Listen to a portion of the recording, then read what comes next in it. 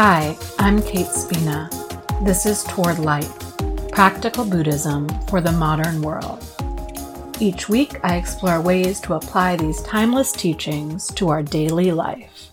Hello, and welcome to episode 20 of season 3 of the Toward Light podcast.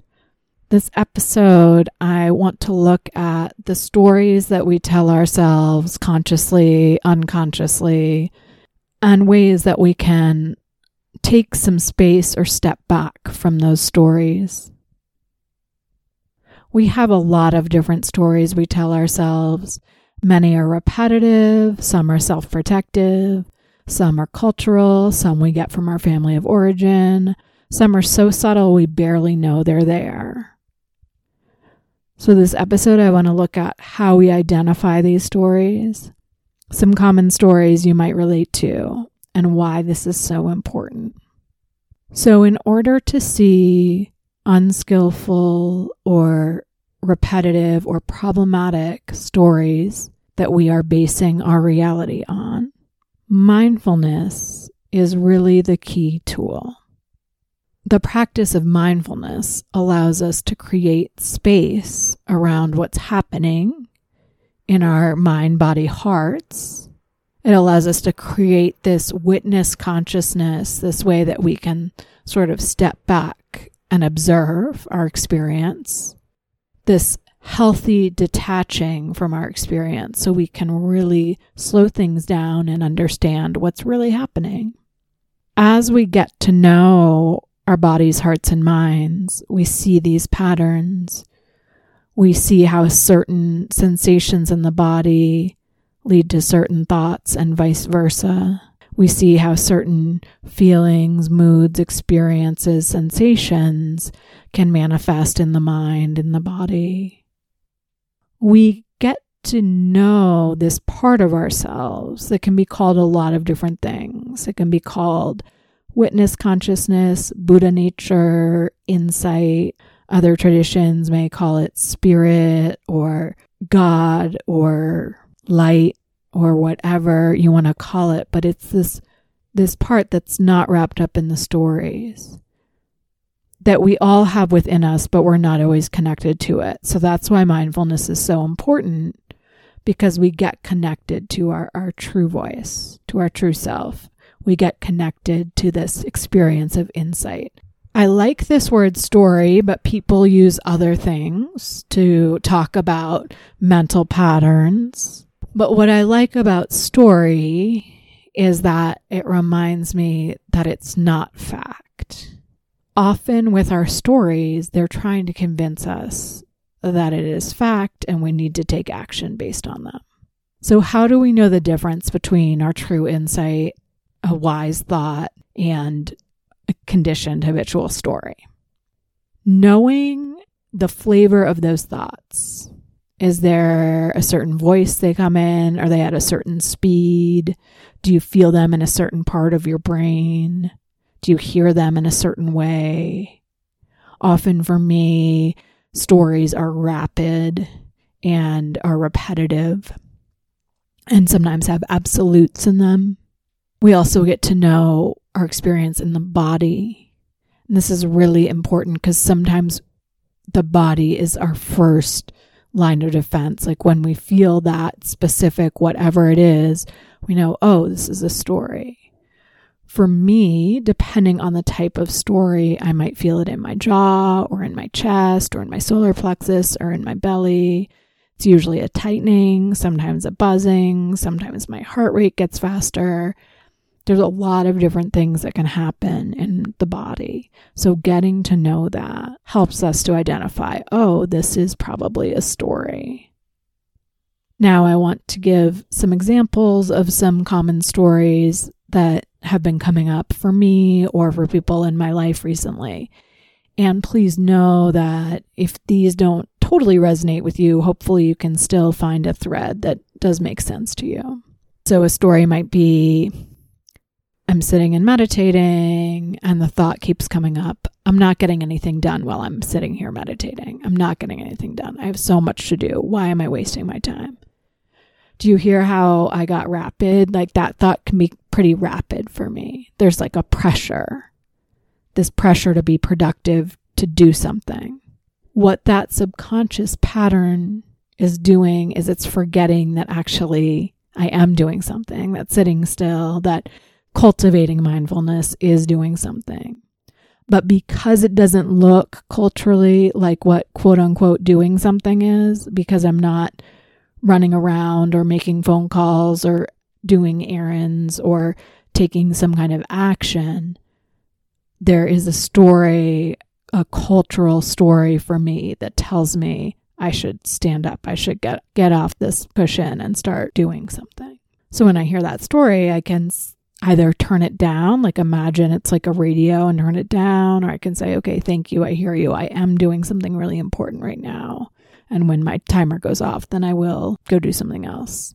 Can also give it a, hey, okay, when the timer goes off in 10 minutes, then we can make our list. We don't need to do it right now. So that's a story that many of us may have culturally, that pressure to be productive, to be doing things, and that discomfort with sitting still. Another story, doing X, Y, or Z is impossible or uncomfortable, so I'm just not going to do it. Now, I'm not saying that we have to do or be good at everything. That's unrealistic. We all have strengths and weaknesses. But this is a fear story, right? This is saying, oh, that's going to be uncomfortable, or I'm afraid how I'm going to look. About a year ago, I started going to a climbing gym, and I don't know anything about climbing, and I'm not in very great shape. And it is a struggle to get myself to go because the story says, oh, that's going to be so hard. Oh, you're not going to look good. Oh, people are going to make fun of you, whatever. And so every time I go, I'm like combating that story. So I can hear the story, and then I get to choose, oh, are you going to like keep me away from going to the gym, or am I going to go anyway? Whatever that thing is for you, that's kind of at your edge. Again, not going over the edge, not pushing yourself to something. I do have a phobia, and I have a friend who's trying to sort of like push me out of my phobia. And I'm like, no, like I'm not quite ready to do that yet. And definitely not ready to do it with that person. So knowing our limits is great, but we also need to see when the fear story is coming up and stopping us from doing things. Another story is when we're with somebody and we nod in agreement to what they're saying, even if it's something we disagree with, because it's important to be polite and not make a scene. So the story is politeness is more important than me sharing my truth, or more important than my opinion, or it's going to take too much energy for me to stand up for myself, or I'm afraid that I do not have a good argument against this person, so I'm just going to nod because I'm afraid I'm not prepared enough or whatever. That's a lot of different stories that can lead to that scenario, right? And I'm not saying that you need to get into it with every parent that you're standing in pickup line with or whatever. But for relationships that matter to you, to not say your piece, to not speak up, to not challenge because you're afraid of not being polite, or you're afraid that you haven't read every article you could about this subject ahead of time or whatever. Again, that's fear. It's a story about fear. It's a story about perception, identity, and it's this very like underlying subconscious, I want to stay in the group. We are tribal animals. We don't want to make waves. We want to stay in our tribe. We don't want to be pushed out of our tribe and be put in danger. That is a old biological story. So we can combat that and say, you know, I do not live in a tribe, in a cave anymore. I can speak up for myself. That story of, I said I will do this thing, so I have to do it, even to the detriment of my well-being. So 2 weeks ago, I said that this Wednesday, I will have coffee with so-and-so at 11 a.m. Tuesday night rolls around. I'm dreading it. I know I don't have the energy to be with this person. Wednesday morning, I wake up, still don't want to do it. Make myself go anyway. spend the rest of the afternoon lying on the couch because it just totally wore me out. I'm sure that some of you can relate to this type of story.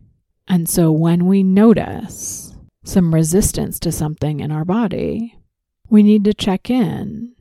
The Buddha gave this example to his son of when you're doing anything, you check in before, during, and after. How do I feel before? How do I feel during? How do I feel after? Now, sometimes, depending on our temperaments, like some of us may have a tendency to want to cancel more or to ahead of time have a little bit more negative anticipation or not want to do things. So that could be our story of like, oh man, like I never want to do anything. But then when we go, it's actually enjoyable. And afterwards we feel energized. So we need to know for each of us, what are our stories around making plans, around spending time with people? What does that look like for us? What do we listen to within ourselves to let us know if keeping that plan is a good idea or not? When is it just the story of, I have so much to do? Or when is it the story of, oh, I better do this even though I don't want to because I need to be polite? The final story that I want to talk about, which relates to the last several episodes on compassion, is the story of this pain is too much and I cannot be with it.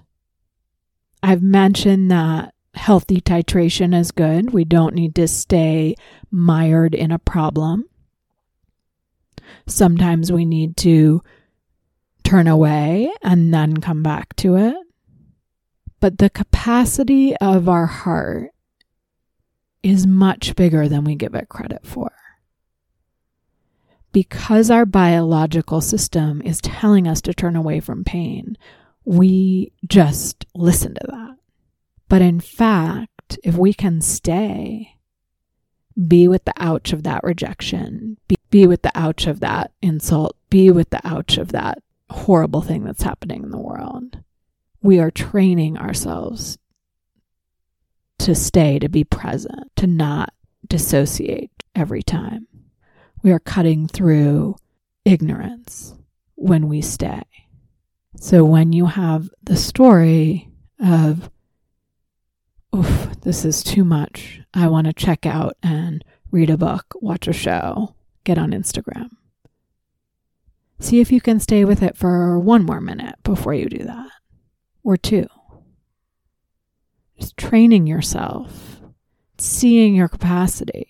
Sometimes reflecting on difficult times, right? Like, oh yeah, if I was able to be with that person on their deathbed, then I can handle this breakup right now. It's a different pain, but I know I have the capacity. And I know it's also okay to read my book about magic, and then I'm going to come back. I'll end the episode with the final point about why it's so important to unhook from our stories. I think you've seen it in all of these examples. But when we act from a place of story, we're often acting at our own detriment. We're often not taking our strengths and weaknesses into account. We're often not truly serving ourselves or others. We're often on autopilot, just doing the next conditioned thing, rather than skillfully responding to this moment, to right now, to what's happening. We all have so many patterns in our lives, and some of that just makes life easier, right? But see if you can mix it up a little bit sometimes. See if rather than walking the dogs counterclockwise around the park, you walk them clockwise around the park. Just training ourselves to see that we can do things differently, that we don't need to be in these habitual patterns. And so to identify stories, you first develop your witness who can see through the stories, who can parse out what's true, what's not true, what's habitual, what's not habitual. You feel it in your body, you get to know it so that then you can feel when a story is coming up, what that feels like in your heart, mind, and body. And then you try to stop the cycle sooner and sooner. So the example of not wanting to keep a plan because I know I'm too tired, maybe one time I go, and then the next time I call the morning of and cancel. And maybe the next time I'm able to call the night before when I first feel it and cancel. My hope for you this week is to pick a story that you know that you have, just one, and bring your attention to it this week. Just really start to notice, when does this story come up?